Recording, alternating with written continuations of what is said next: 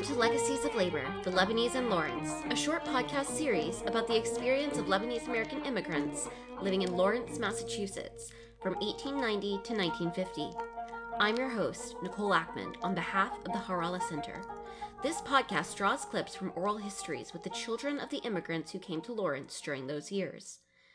From the 1870s to the 1930s, around 330,000 migrants left Greater Syria, an area that included modern-day Lebanon, to travel to the Americas.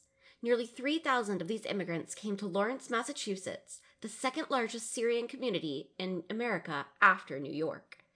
In this series of clips, Juliet Bistany, Rosalie Habib, Robert Haydem, and Abraham Bashara describe why their families left Lebanon and came to Lawrence.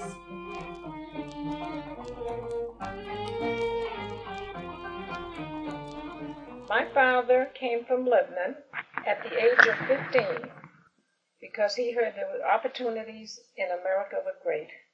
His mother came with him, being the youngest of 4 children. She worried over him.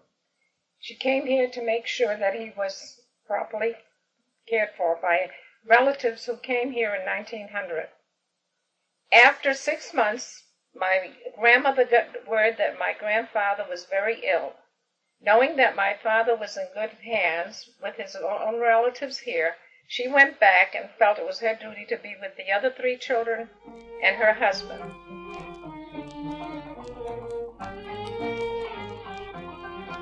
When they got off the boat at Ellis Island, they all took the train and came either to Fall River or to Lawrence, Massachusetts, because other people had come before them and had written back or sent money back, and they knew they could get jobs in the mills.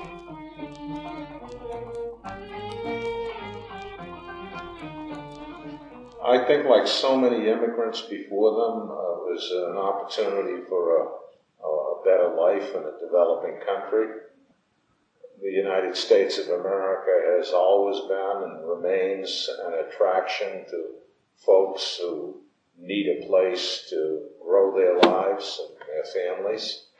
And I think the Syrian Lebanese people were not any different than the Italian immigrant or the Irish immigrant who looked at the opportunities at the turn of the century and said, the Industrial Revolution says there's a place called America, and that's where we can begin our new lives.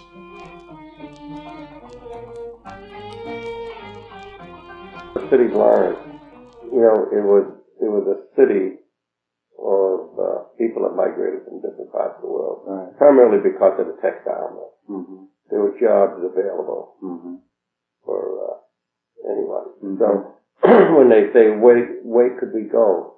They said, well, you could come to Lawrence, or you could go like New Bedford or Fall River. Right. There were people, cities, our people that are settled in the community, and you could be very comfortable with them, and then you could live with them for the time being, and then you could make your own way in your life, which a lot of them have.